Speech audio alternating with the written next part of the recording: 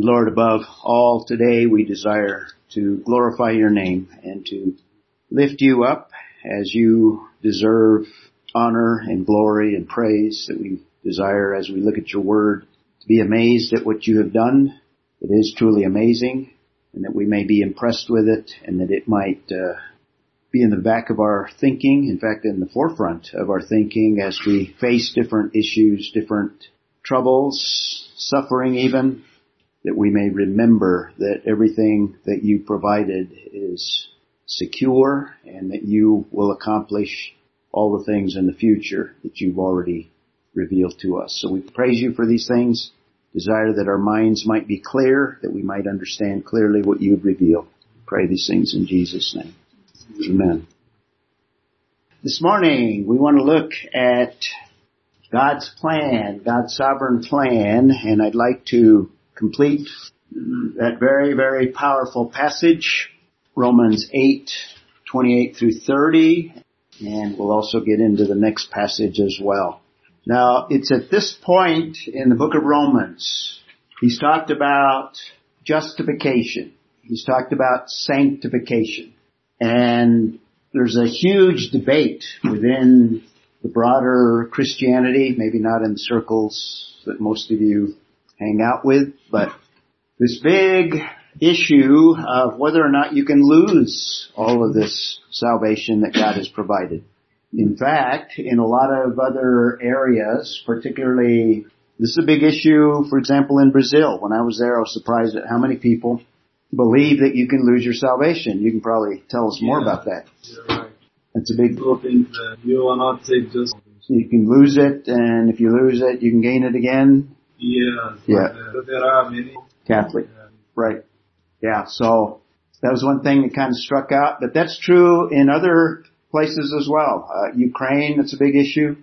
In fact, a large percentage of the population believe that you can lose your salvation. If there were a place, a major place in Scripture that you would expect Paul, for example, to teach that concept, it would be at this point in the book of Romans, after he's laid out doctrine of salvation, or justification is the way that he describes it. And then he talks about sanctification. It's in the process of sanctification where we live. It's that process where God is conforming us to His image, where we are growing in righteousness. Justification, we are declared righteous, not made. In fact, sanctification is the process of us becoming more and more righteous. We never reach that ultimate sanctification. And in the passage we're talking about, he's talking about glorification, that next phase that we don't experience until we go to be with the Lord. But if there were a point at which Paul would say, but if you don't live righteously, if you don't continue to walk in the Lord, if you don't continue in faith, if in fact you abandon Christianity, if this and that, if that or this or problems, if this arises, you may lose it all. You have the capability of perhaps abandoning Christ and therefore losing everything that God has provided. If that were true, if that were the teaching, this is where you would find it. And instead, the conclusion of the book of Romans is almost running it into the ground, the idea, if God is for us, who can be against us? And hopefully we'll get to that little passage here. And if that's not enough, the passage that we're looking at, verses 28 through 30, give us this unbreakable package that ends in glorification. And it's like a chain. In fact, we'll get to it in a moment here. I'm using the illustration of a chain that God has in fact effected. And this is from God's perspective. In other words, God's plan or God's work beginning in eternity past, and He's going to carry it all the way into the completion of it, which we call glorification in eternity future. And it's a package. It's like a chain that you can't break, and the only one that potentially could break it would be God Himself. That's kind of the point of 31 through the end of the chapter. It's not a matter of positive and negative brownie points. No, it's all grace. It's all what God has done. He doesn't talk about faith. He doesn't talk about man's part in it. And he's already talked about that in some detail. He's already told us that justification is by faith and faith alone. In fact, we've been seeing if we try to live the Christian life, even trying to live is wretched man that I am. In other words, I can't do it. Even living the Christian life is by faith as well. So we're looking at this plan and we've been going over it, and I'm not going to reemphasize everything again. We'll just complete it and then move on to verse 31. Now, he doesn't mention election, but in the total package, other places, I kind of explained the doctrine of election. He does mention foreknowledge in this passage, and we defined it, and I inclined to see more than just seeing something ahead of time. That's the basic meaning. When it deals with humans, we expect the sun to rise tomorrow, and we make plans, and we have kind of a preview perhaps of what's going to happen. We have a schedule. We have a little bit of knowledge ahead of time because we have that schedule. Well, when it comes to God, I think it's a little bit more than just knowing. Certainly He is omniscient, but I think there's more there. And it may include, in fact, some theologians include election. And predestination, we talked about that. And we ended last time with calling, and that's where we pick up. But before we get there, let me give you an overview. Part of calling, he doesn't mention it here. He just mentions the broad aspect of God drawing us to Himself. But I think part of what's involved in that, He convicts us of our sin, makes us aware that we are separated and lost, and He gives us the insight or illumination that the only solution to our condition is Jesus Christ and what He did on the cross. So the cross is essential. I call that illumination. And then once we understand that, then that's when we come in. But he doesn't mention the part of the believer. He goes on to justification. And we won't spend too much time on that because we've already looked at it from chapter 3, verse 21 to the end of chapter 5. But this is all what God has done. Beginning in eternity past, in time, He draws the individual by calling, and He gives, I believe, a general call. Many are called, but few are chosen. Matthew 22. So I think every individual has opportunity, so there's no inequity here or injustice. We talked about that a little bit. And then after justification, He even looks at the future and He puts it, one of the things I'm going to mention, in the past tense, as if it's already completed. This is the package. And it's like an unbreakable chain that starts in eternity past and ends in the future when we go to be with the Lord and continues on into eternity. So that's kind of the broad scope. We've already looked at 28, and we know that God causes all things to work together for good. So He is sovereign over all things. We stressed that. Looked at lots of passages. To those who love God, to those who are called according to His purpose. He has a plan, a purpose. And in verse 29 and 30, He expands that plan in relationship to mankind. I just gave you a summary of that purpose.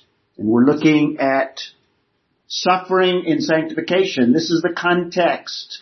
Context is everyday living. And when you understand what things beyond this life, when we understand what God has planned, that gives us insight into how to respond to present difficulties in suffering. So it gives us that future hope, 18 through 25, that includes the entire universe, all of mankind. He talks about the present support of the Holy Spirit. And we stressed that in this passage, he's dealing only with believers. He's not talking about the unbeliever. He's already dealt with that in the early chapters. So we have support from the Holy Spirit to deal with any circumstance, particularly suffering. And then we're looking at this sovereign plan, and it's a context of sanctification. There's a promise of the plan, there's progress of the plan, and basically we're in verse 30, the performing of that plan, or the executing of it. I use P to alliterate there. promise, progress, performance. 29, for those whom He foreknew. We talked about that. This is the beginning of the chain. God foreknowing in eternity past, all circumstances. He knows everything. Everything about us, everything about the universe that He's created, everything about anything. He also predestined. And that's the next link in the chain. To be conformed, we spent time looking at what He predestined us. It's not simply salvation. He predestined all of the circumstances relating to the Christian life. It's in the context of sanctification. And He already has orchestrated certain things to take place that conform us to His image. Become conformed to the image of His Son, so that, it includes the Son, so that He, the Son, would be the firstborn among many brethren. In other words, ultimately, this is part of the glorification of Jesus Christ. And then verse 30 picks up the chain. These whom He predestined. Now He's entering into time. Everything before that is in eternity past. And now He also called. So the next link in the chain here after foreknowledge and predestination is calling. You got that? And I've tried to summarize some of that. And I begin with the context of depravity. You have to have this background, this understanding. Paul doesn't introduce it because he spent a large chunk of the book of Romans trying to convince the reader that there's nothing that mankind can do to get out of his sin. There's nothing that man can do to change his lost condition. And that lost condition, I've showed you slides that indicate that, scriptures on a slide that indicate that our minds are affected, our thinking is twisted. We don't have a biblical perspective. So our minds are affected, our emotions are affected, every aspect of who we are is affected. I began with depravity because you have to understand the condition of mankind to put that in perspective to realize these other doctrines, these other concepts that are hard to understand for virtually every believer. And if Bill were here, he would emphasize the ways of God we don't totally understand. We have to accept what He says. And what I'm sharing is what this passage teaches, which goes against some of our thinking in terms of fellow human beings. So you have to start with depravity, all are condemned. And then, not in this passage, but we talked about the concept of election, God choosing some. And here's where we have a problem, because it seems like, is God playing favorites? Is God, in other words, how do we explain election, especially in light of Ephesians 1:4, where it talks about God choosing before the foundations of the earth? And then when we get to chapter 9, we ever get there? Connie's skeptical. Chapter 9, where it talks about God basically choosing Jacob over Esau. Isn't that unfair to Esau? What's going on? And there's other passages that seem to indicate that God chooses some. Many are called, but few are chosen. The passage we talked about. What's going on? You have to keep it in mind. Had God not chosen some, what would be the outcome? What would be fair? All would dead. What would be just? All would be dead.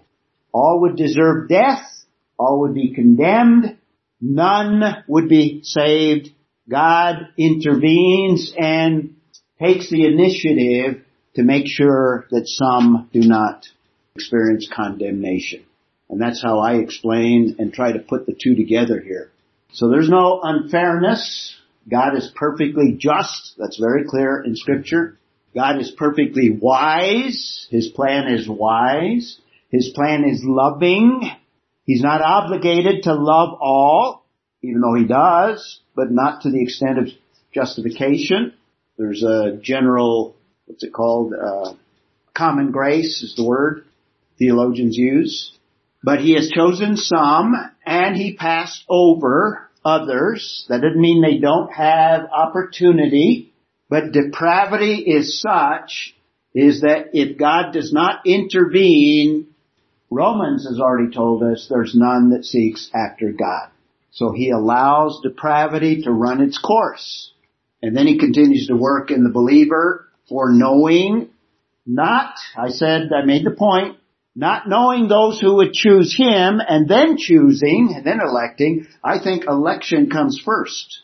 And then, in this context, God knowing all of the circumstances, knowing all of the options, knowing every choice, every motive, and knowing that all of those choices and motives are rejecting of him, he chooses some, and not only that, but he predestines some, and he seeks a plan, or he effects a plan, where he orchestrates events for the outcome, orchestrating outcomes for the elect. Making sure that you hear the gospel, making sure you're convicted by the Holy Spirit, making sure that your mind is illumined, making sure that you come to a point to realize that the only hope is in Jesus Christ and what he did on the cross. Make sense? And then we have calling in verse 30.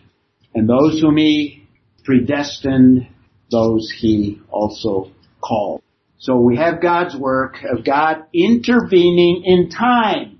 Everything before that, foreknowledge, and if you include election in this, not in this passage, but in the broader scope, and if you include predestination, I think all of that is that plan that starts in eternity past, and then now in the experience of each individual. You could include Old Testament believers, you could include New Testament believers, you could include, or New First Century believers, believers in our time. In our circumstance, God calls. This is individual and personal. Connie. To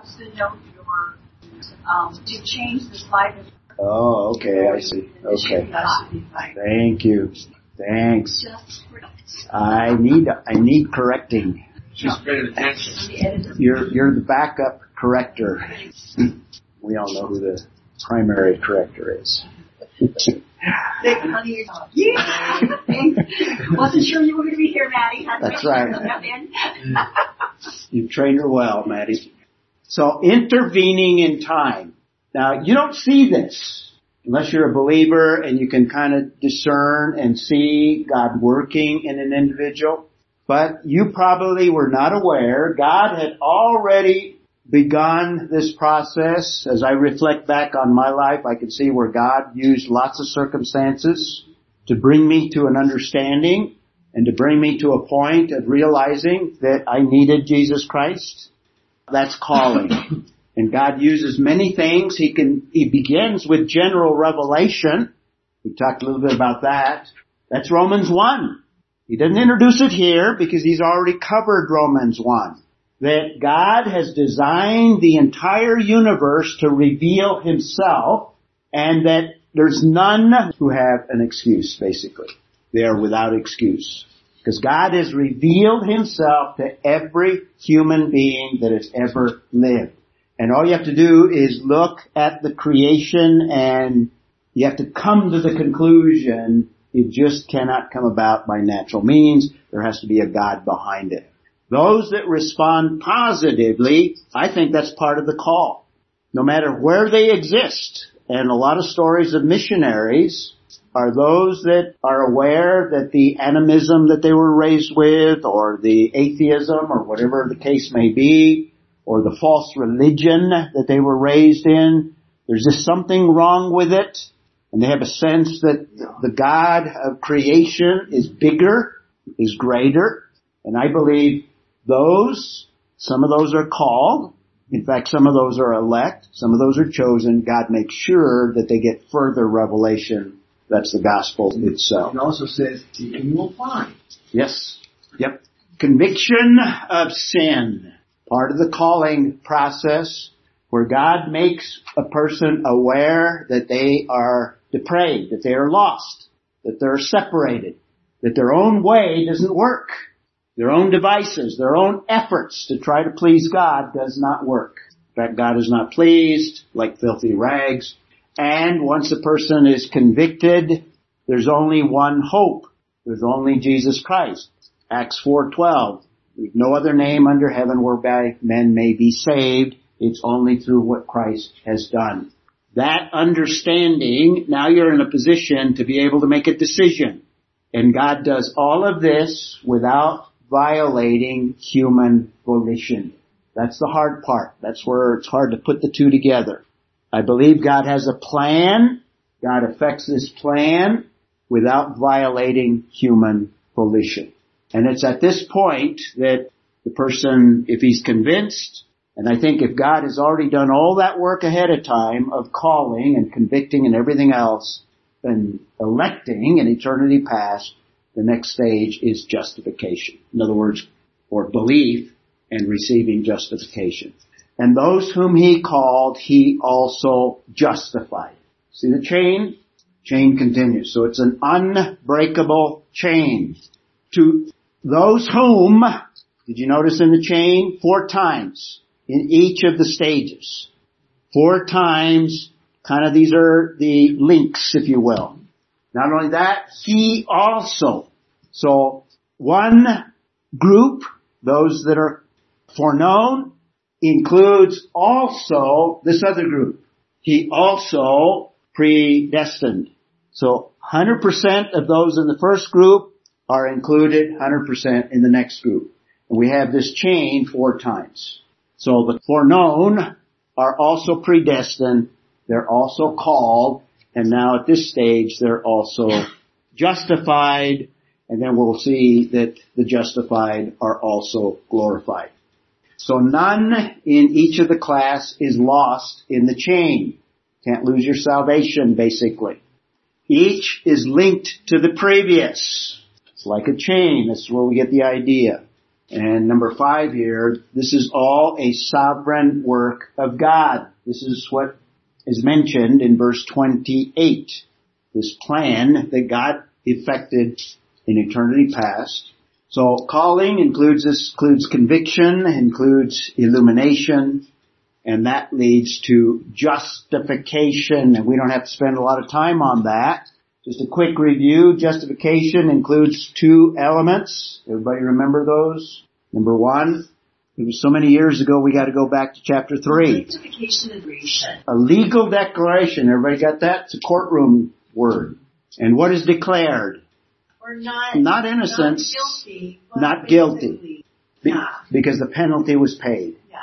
Yeah, not innocence, but justified or acquitted. We use the word acquitted in the courtroom today.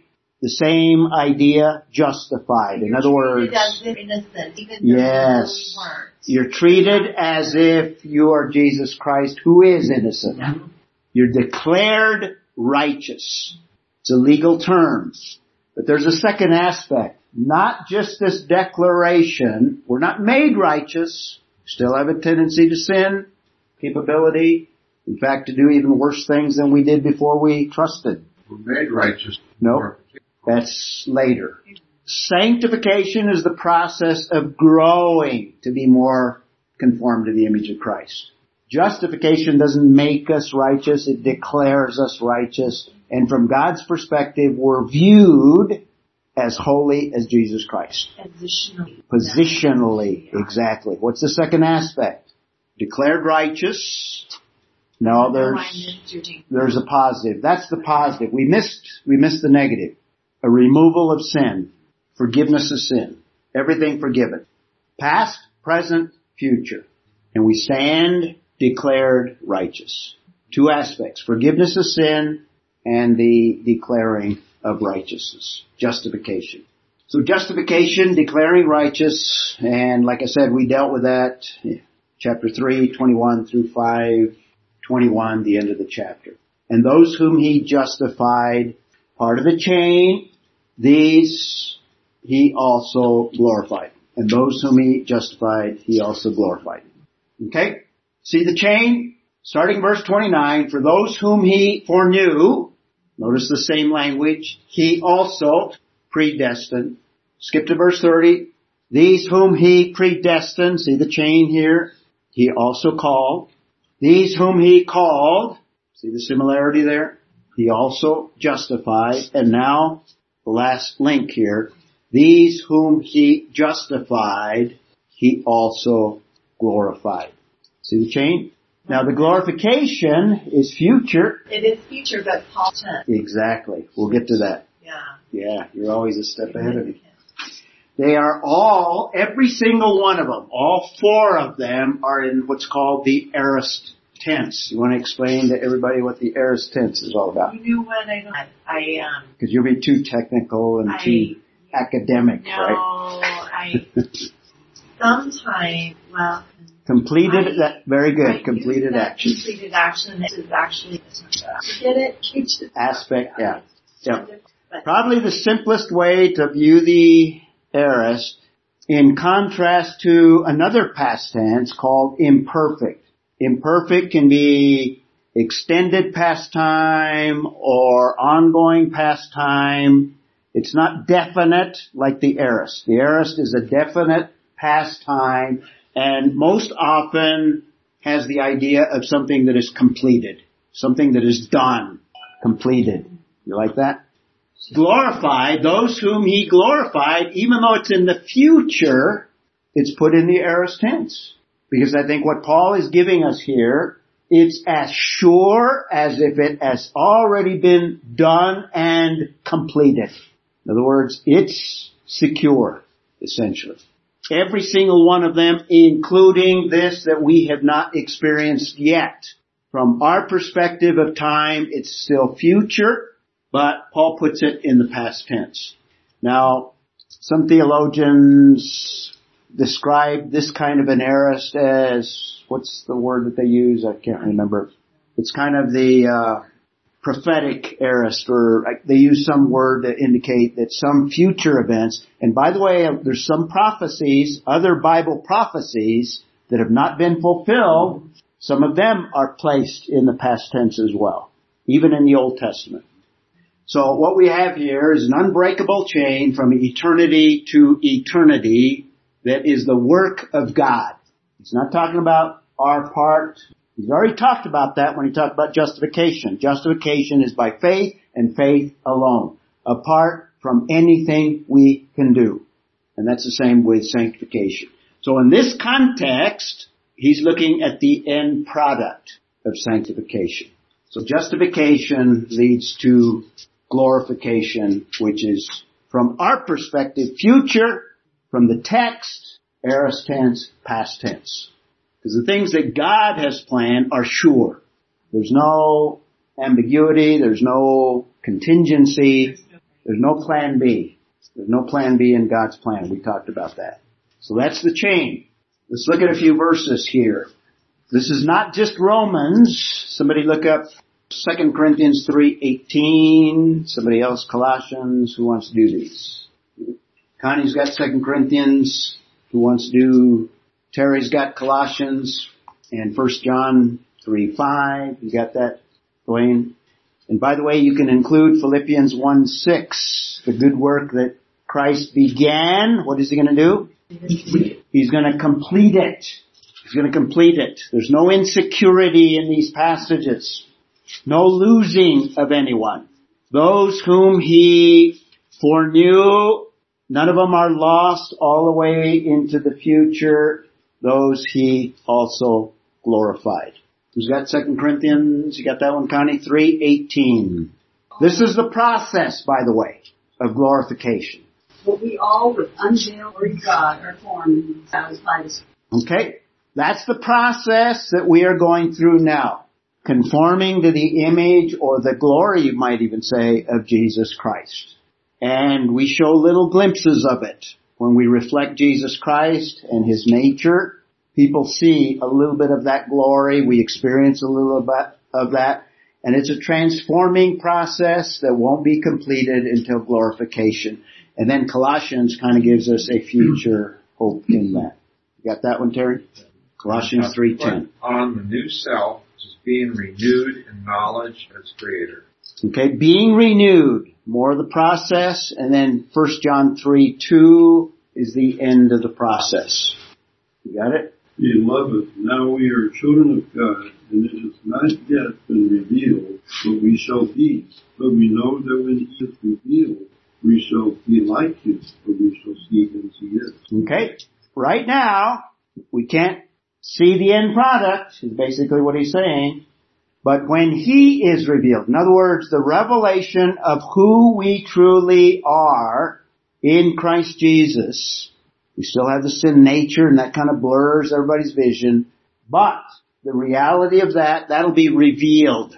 That'll be made known. And when does that take place? He tells us in that verse. When Jesus is revealed, what is he referring to then? Second coming. When Christ returns, every eye shall see him.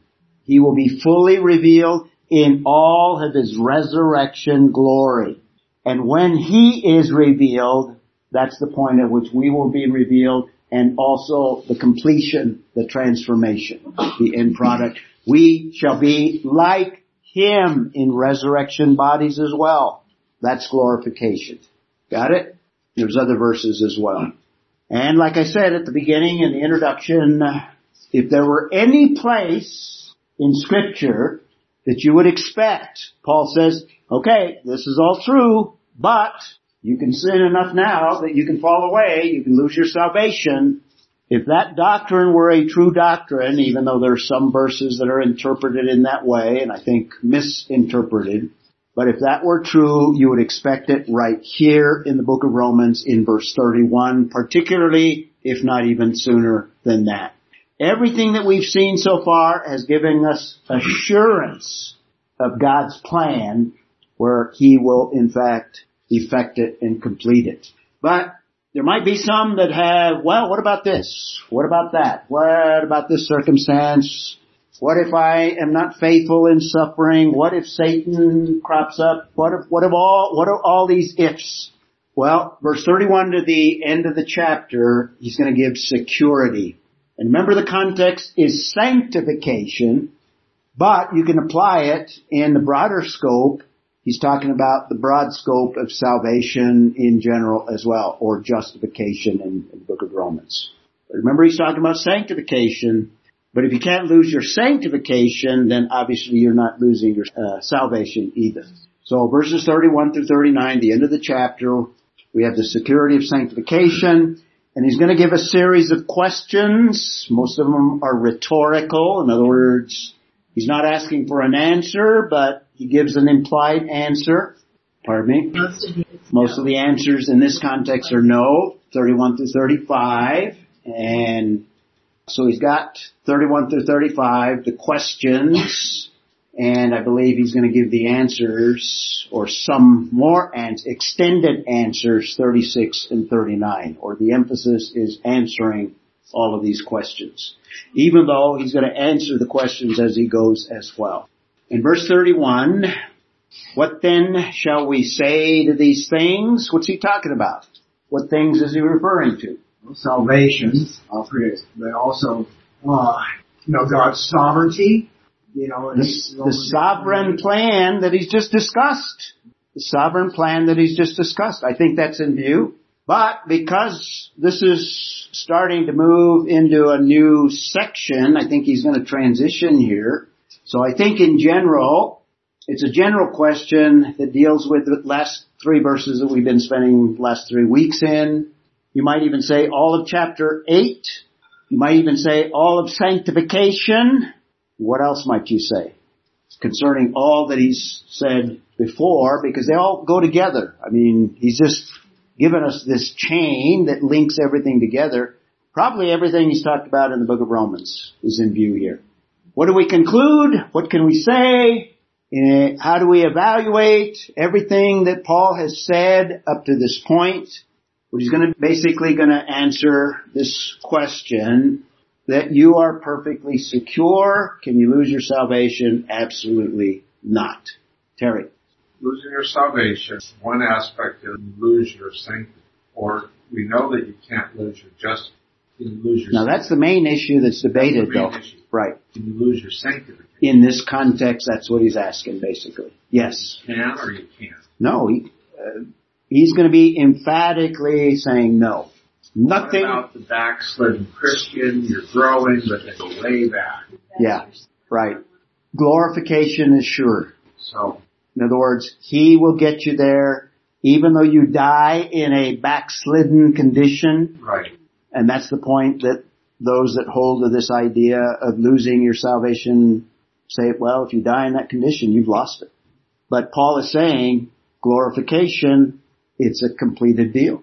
From God's perspective, outside of time, it's as good as done in terms of you and I inside of time. Because there's also the concept that's popular out there of perseverance. Yes. That you wouldn't backslide. Right. And that, I don't buy that as well. Okay? So, this is kind of a general question. What then shall we say to these things? And he's going to ask a second question that actually answers it.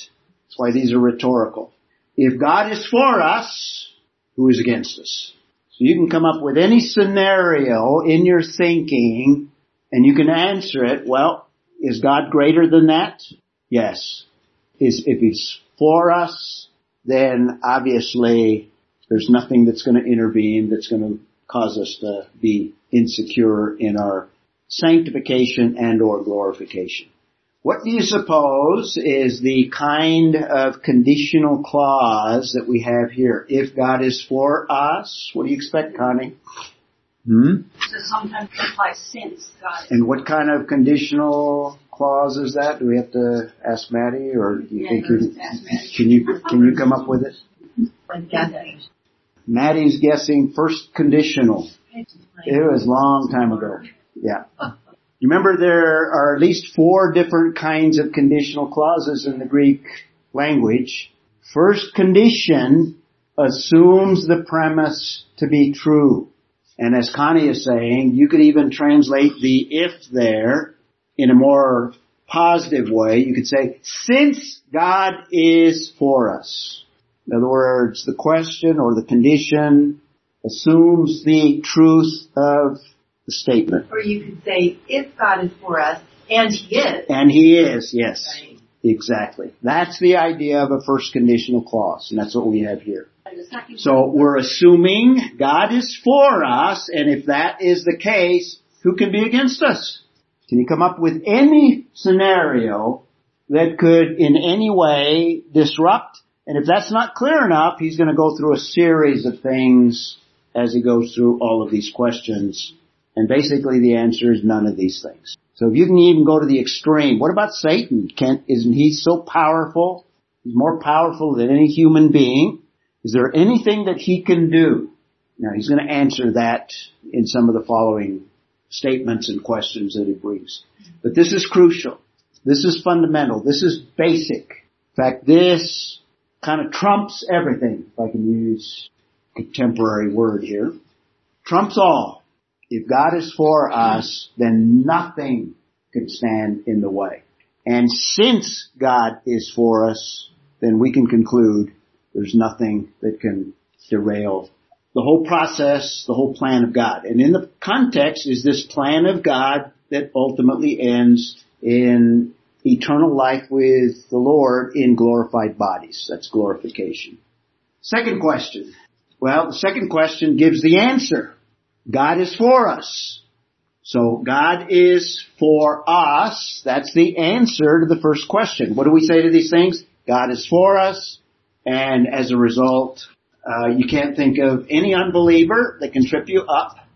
You can't think of any demon that might put an obstacle and tempt you in a point that you do this horrendous thing, or even Satan himself. Greater is he who is in us than he who, what? Is in the world. That's a passage that refers to whom? Satan himself. God is for us. Who can mess us up? Basically no one. Verse 32, he who did not spare his own son. We don't have time to get into the details here, but he's going to review some of what he's already talked about. He's talked about Christ dying, and he's using interesting language here. Next time I'll kind of explain a little bit more detail. He did not spare his own son. That probably goes back to Genesis 22 when it speaks of Abraham did not spare his only son and God provided a substitute. Well, God didn't spare his son, but made his Son the substitute. So I think there's an allusion perhaps to Genesis 22. He did not spare his own Son. So we have another question number 3. The sparing of the Son is an allusion probably to what Abraham did. But he delivered him over for us all. He was the ultimate substitute. This is crucifixion. This is death. God didn't spare him like God spared Isaac when Abraham offered him. Instead, he actually, in his predestination, remember we looked at a verse that spoke of the crucifixion as a series of events that was predetermined, predestined. He delivered him over for us all. If you read the context of Christ being arrested, what did Judas do? Judas delivered him up to the authorities using the same word. In fact, it's used like 7 times in the context where he was delivered up. But behind it all is this plan. Remember we looked at Acts 2:23 as well. The whole crucifixion was designed in eternity past, not relieving anyone of the responsibility, but God in His plan worked out circumstances such that Christ died on the cross. God delivered Him over for us all. And if God did all of this, how will He not also with Him freely give us all things? Let's take a closer look at that. And the important phrase there, giving us all things. In this context, is He going to complete the sanctifying process? Is He going to glorify? Yes. And more. He's going to give us all things. Look at that and talk about what that is related to. So if God has given the most precious, if the Father has given the most precious thing and not withheld it, then why would He anything else? That's the argument. From the greater to the lesser. If He's given His only Son, the ultimate, is He going to withhold justification? Can you sin enough that God's now going to withhold it? Can you lose it? God's going to give you the lesser. He didn't spare His own Son. Let's stop at that point and look to next week. If God is for us, nothing else really matters. Who wants to close for us? Maddie, since you're with us, you want to close for us? So you need to for your lavish, and thank you for the assurance that you will care that you have. And let us day by day in that. Amen. See you next week.